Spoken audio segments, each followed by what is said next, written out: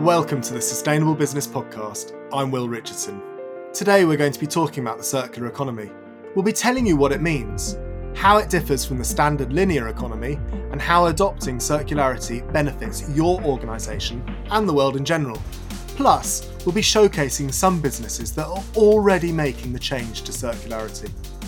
With me is Naomi Cohen from Green Elements. Naomi specialises in resource and waste management.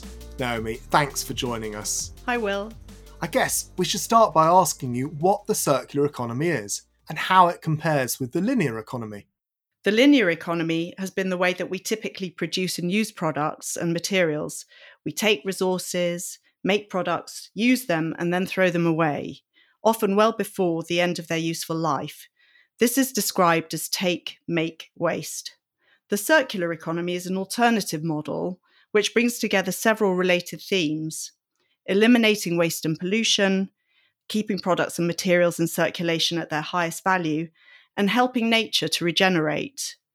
To put it another way, the idea is to design waste out of the way we make and use things, make products which last, can be easily repaired, and at end of life be easily disassembled for parts to be used elsewhere, and to minimise the impact of our activities to protect and preserve our natural capital. It's not actually a new concept, is it? No, you're right. The idea of the circular flow of materials and energy and cyclical production systems goes back at least to the 1960s.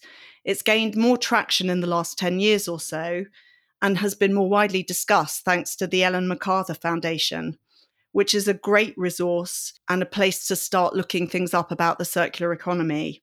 I'd also really recommend Dame Ellen's 2015 TED Talk, which she describes the moment alone at sea, where she understood that the world's resources were finite and the need to take action. Yeah, it's brilliant. And we'll have a link on our website for anyone who wants to watch that. We've had lots of guests on this show whose businesses demonstrate elements of circularity. I'm thinking about Toast Ale, who use surplus bread from sandwich-making businesses to replace a third of the barley they need to brew their beer. In fact, they also pass on spent grain at the end of their process for animal feed and local farms. Yeah, that's a great example. They're making the most of the bread and the grain and preventing those from being wasted. It's also a really nice example of industrial symbiosis, the idea that surplus or waste products from one business can be raw materials for use in another, and so keep things in use for as long as possible. Juice Round is another business that's adopted a more circular business model. Here's Sylvia Garvin. I was very much involved in providing bespoke drinks for businesses and offices. And over time, as our orders grew, I was more and more alarmed, I guess, by the amount of packaging that was passing through our doors, and couldn't get out of my mind the extent to which the drinks took a long time to make by hand. We took great care and attention in providing our products in our client's choice of packaging. So there's a lot of effort going into the personalisation of our drinks. And then with the objective really of people finding them delicious and delightful and consuming them very rapidly. And then the packaging that they're in would be sitting there and floating around in the environment for a long time afterwards. I guess I was more conscious of the scale of packaging that was passing through our doors, and felt an increasing sense of responsibility as a drinks producer to find a different way of handling that, and really focusing on reuse as a solution. Then we started building on that concept, working with corporates in London who were interested in having business or sort of office catering in reusable glass bottles. So we built up a nice client base over time, providing that service, which was called the Juice Round. And then the pandemic happened. People stopped going to offices. People stopped attending events. And I really saw an opportunity to perhaps pivot that idea and offer it more widely to consumers through retail outlets. How has your business been received by the public and the hospitality sector? It's been really positive, actually. Initially, I was a little bit unsure about, I guess, the viability of the refill model in a more mainstream context. So I could understand within an office an office context, that reusable packaging makes great sense because our customers are consuming their drinks at the desk. They just pop their bottles in a crate within a kitchen area. It was a sort of contained environment within which to consume our drinks. And from a business perspective, there's that cost of recycling packaging is reduced because essentially it's not part of the waste stream that business generates. So it made perfect sense within a business context. I was initially, I guess, intrigued to see how it would be received by our retail partners, but the response has been absolutely fantastic in the sense that they've really got behind the environmental agenda, have been really keen to promote it in terms of in-store marketing. And then in terms of engaging with consumers, we've really been pleasantly surprised by the levels of bottle returns that we're seeing. It's been really positive. That's great. And how do you work with your trade partners to ensure you get the bottles back?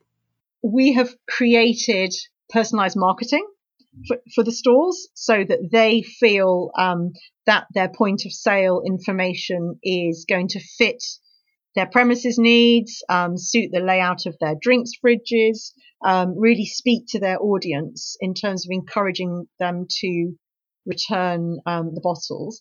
The other thing that we have is a refund on that bottle. So there's a small financial incentive for consumers to return their bottles, and the retailer then is rewarded, in inverted commas, for that bottle collected in the form of a discount off their monthly invoice. So the idea is, with it being a bottle that we don't need to buy, we pass on that benefit down the line.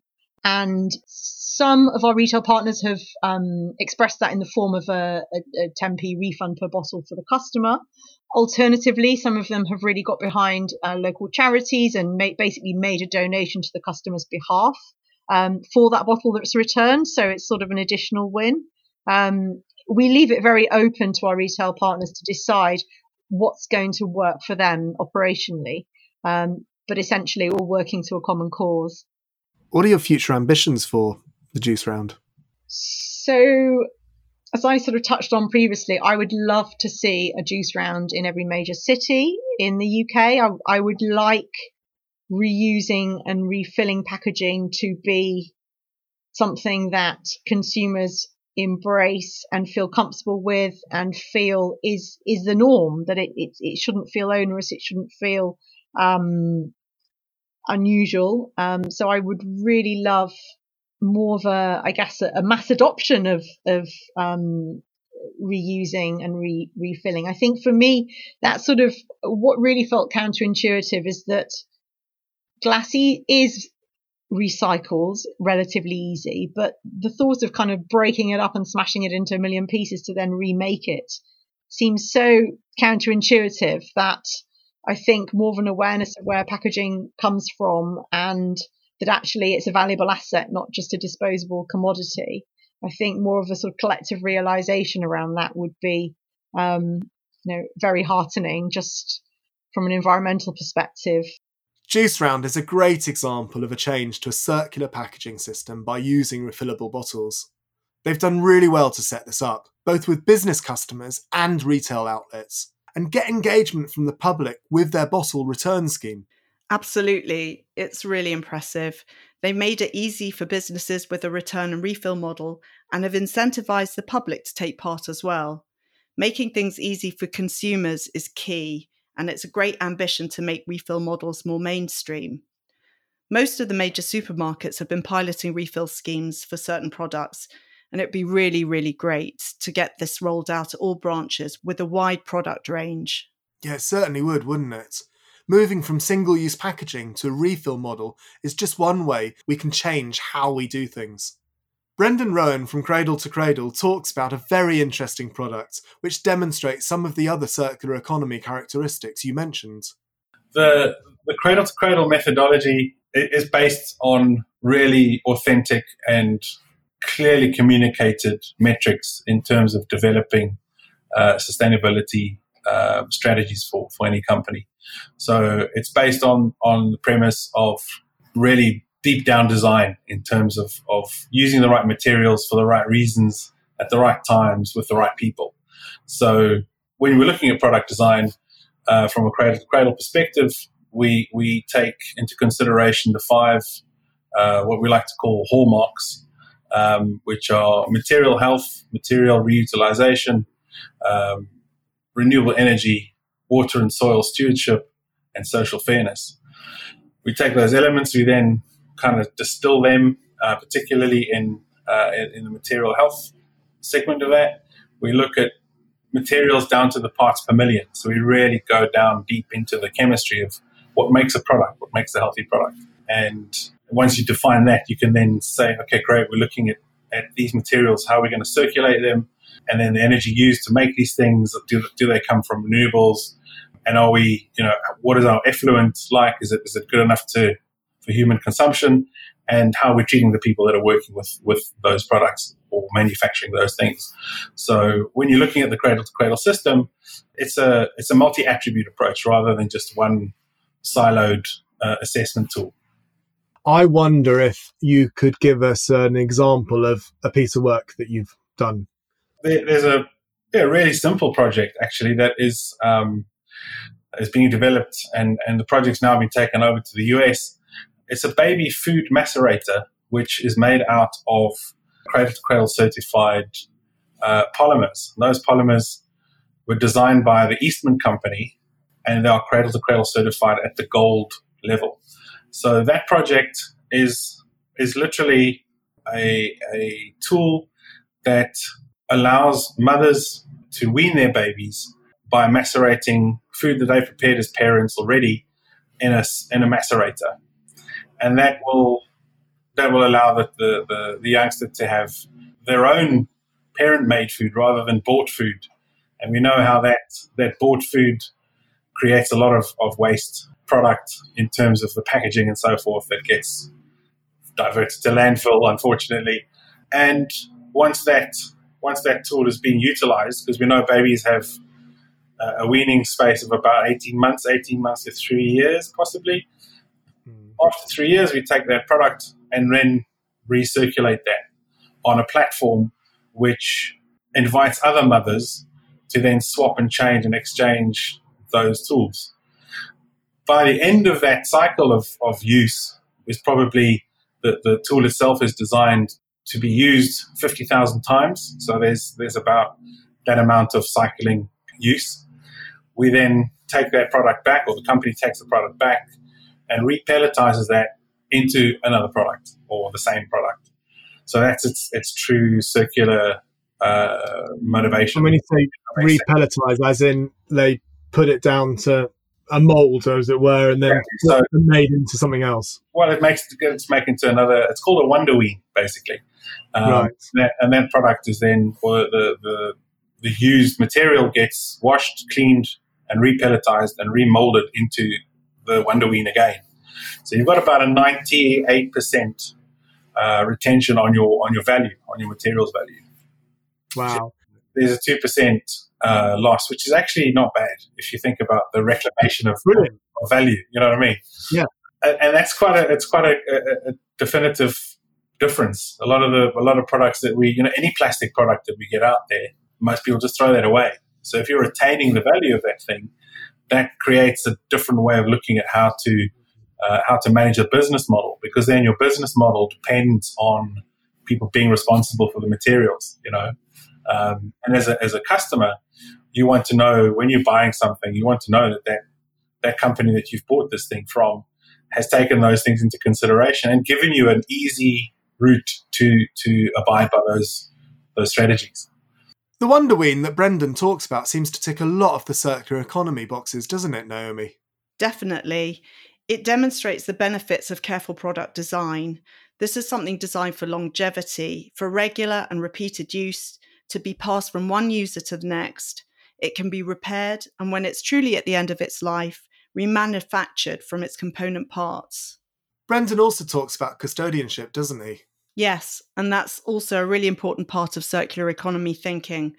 We're all custodians of the resources we use and the natural world. There's a duty of care for waste management, but I really feel we need a similar duty of care for resource management so that everyone in the chain has responsibility for product design and manufacture to the way we as consumers make decisions about what we buy and how we use things, identifying opportunities for extending life of these things or allowing someone else to benefit from them, and creating processes for repair and remanufacture, and eventually the ability to extract parts and valuable resources for reuse in new products. Now, Naomi, you've had quite a varied and interesting career history, haven't you? Including some time in the waste and resource management sector. That's right. It's an area of real interest for me. You can learn so much about a business by what it throws away. It's such an amazing diagnostic tool. You can use it to identify opportunities for savings and change. One great example is the Coggin Group. They're a removals company also doing office clearances, and they saw an opportunity to develop a business selling, refurbishing, and maintaining office furniture. I've worked in a construction and demolition waste business and have seen at first hand the amount of perfectly serviceable office furniture and other products which gets thrown away unnecessarily when businesses move offices or renovate. Yeah, it's a family business too. Here's Sam Coggin. Back in 1989, when it really started kicking off for us to be able to get our hands on good quality furniture that was coming out of government buildings, councils, places like that. So it's all high-end furniture. And before my dad really realised how good the furniture was, it was in such good condition and it was being thrown, and it kept getting thrown away. We thought, hold on, we can resell this. Fortunately for us, my granddad set the business up back in 1969 as agricultural merchants. So we had a huge network of farmers that at the time needed to start buying filing cabinets, a desk, they needed a personal set of drawers. And we already had hundreds of farmers in our area that were making use of the furniture that was able to take away from the government buildings. And then we had already an established network of farmers that required the furniture. So that really got the ball rolling. And was there a driver back then, do you think, for sustainability, or was it just economic drivers? Economic, 100%. We were coming across good quality furniture and we were 60, 70, 80% of the price of the same furniture new. But what they really valued was the quality of the furniture that we were getting, even though it was second-hand, upcycled, as we still really call it. They liked the fact that they could buy something that's been on the market already for 5 years and it then lasted them another 15, 20 years.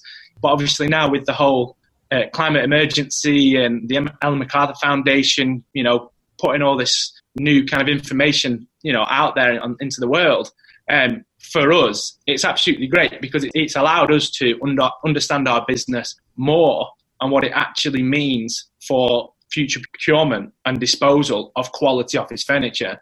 We've been talking to different manufacturers, big manufacturers around the UK, and they're all gearing up for it. They're getting ready for it. I mean, everyone's talking about remanufactured engines, ink toners, computers and things like this, but office furniture still kind of at the moment is the bottom of the list. But you look at where people are going to work, they're sitting on a chair and they're working at a desk. What's happening with that furniture? How is it being purchased? And what reasons are they looking to purchase the furniture? And then what happens to it end of life? And that's where we're really kind of shout to the high hills is you should be coming to us for us to supply it and then dispose of it and maintain it.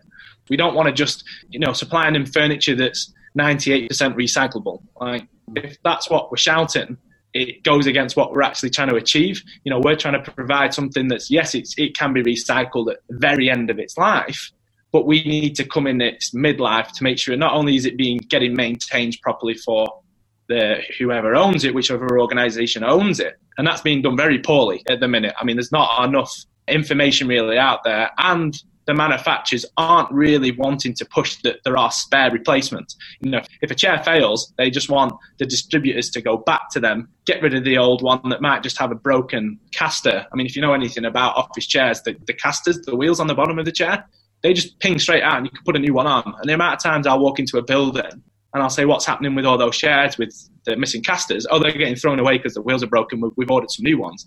And I'm like, that's a £400, £500 chair you're going to throw away when you could buy a 50p caster replacement. Right. It's craziness. What would you say your business superpower was?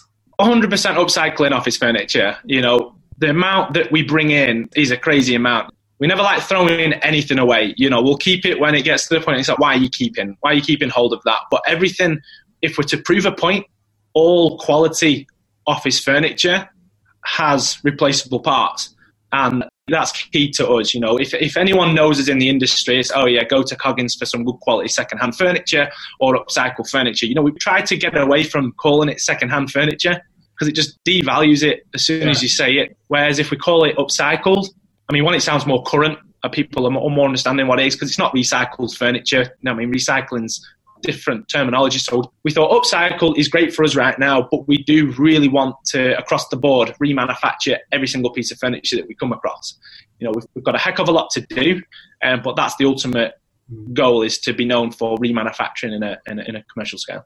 When it comes to running an ethical and sustainable business, what would you say your biggest struggle so far has been and how you've overcome it?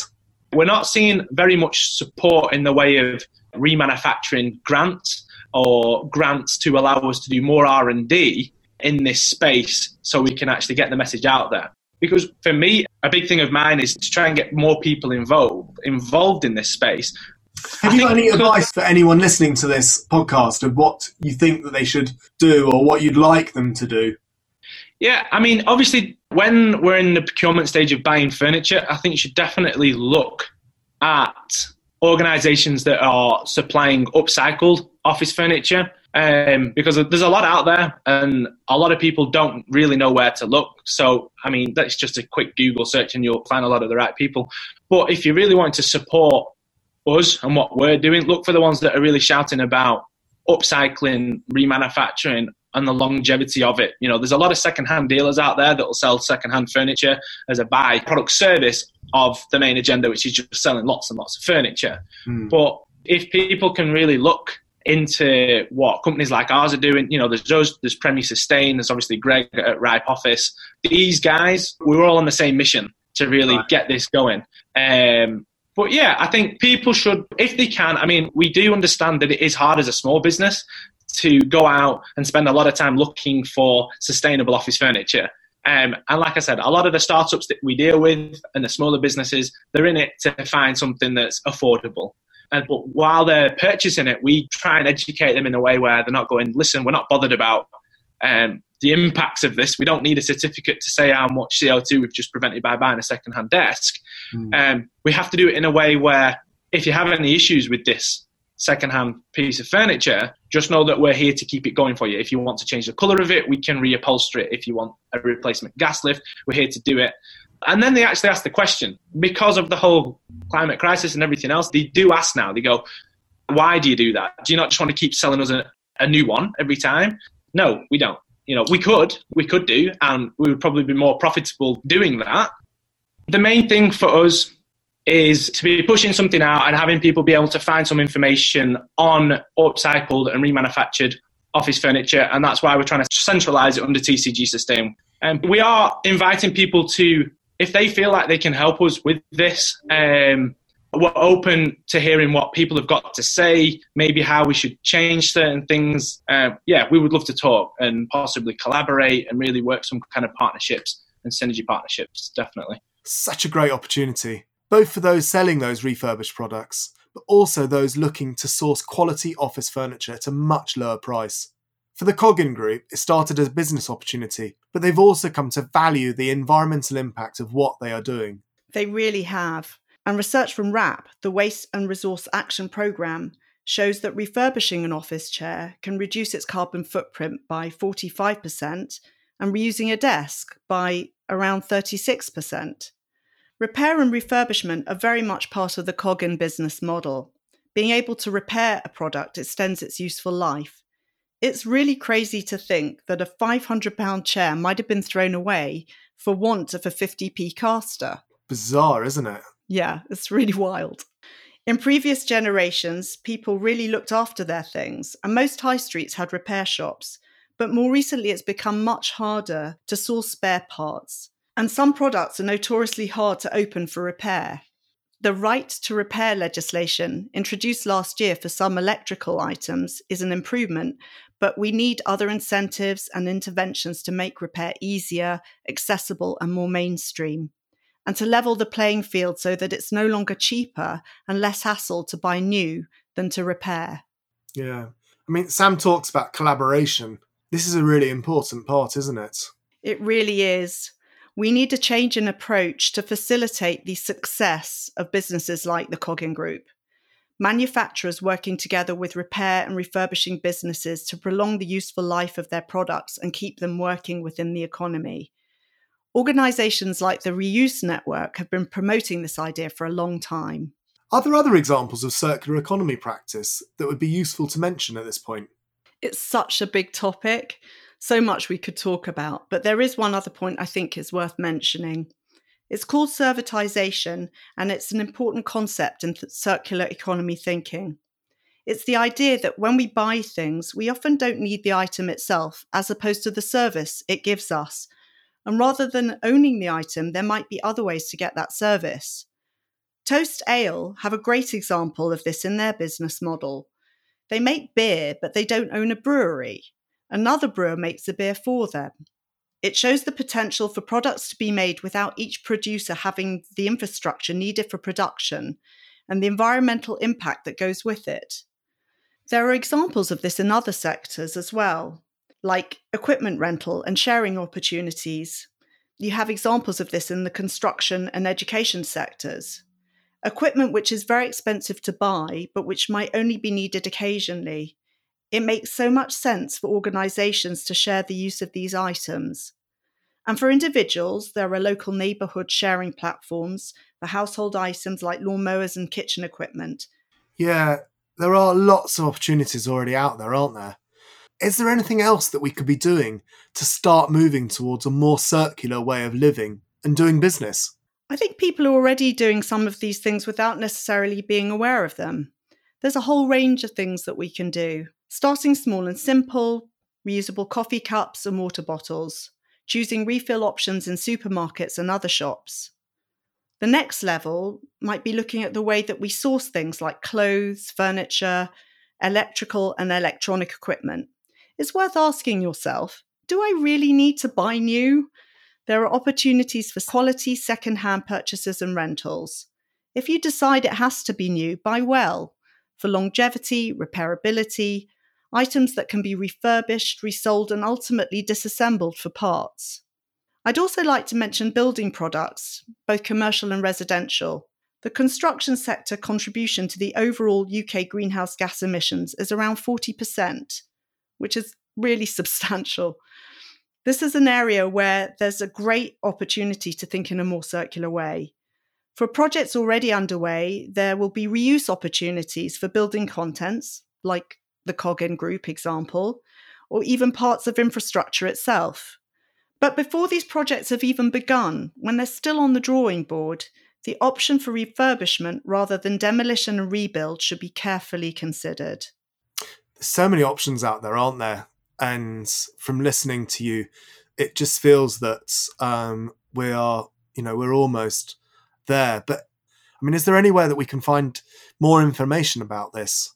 There are a lot of amazing organisations and resources out there to help, and we'll tell you how to find them in a moment. But to name a few right now, there's the Ellen MacArthur Foundation that we discussed at the beginning. There's Warpit, a website you can use to give away or loan office furniture, equipment, and other resources. For refurbished IT products, there are now several providers. The Edinburgh Remakery is a nice example. It has recognised the potential of repair and reuse while providing skills training and donating electrical goods to people who would not otherwise have access to these items. Sharing platforms for borrowing and lending equipment in your local area include things like the Library of Things, which is an example for individuals, and SharePlant in the construction sector allows businesses to rent out equipment which they're not currently using. Last but not least, there are well-known examples like eBay for buying and selling pre-loved items, FreeCycle, and many wonderful charities for giving away and finding a huge variety of items, as well as countless Facebook groups based on shared interest or location. There are so many companies out there doing really good things and working collaboratively with society. You know, we've had the Good Goods at Lawless, and that's the reusable wine bottle company. You know, It's just fascinating to see an amalgamation of so many businesses that are trying to do the right thing and using the circular economy as a business model.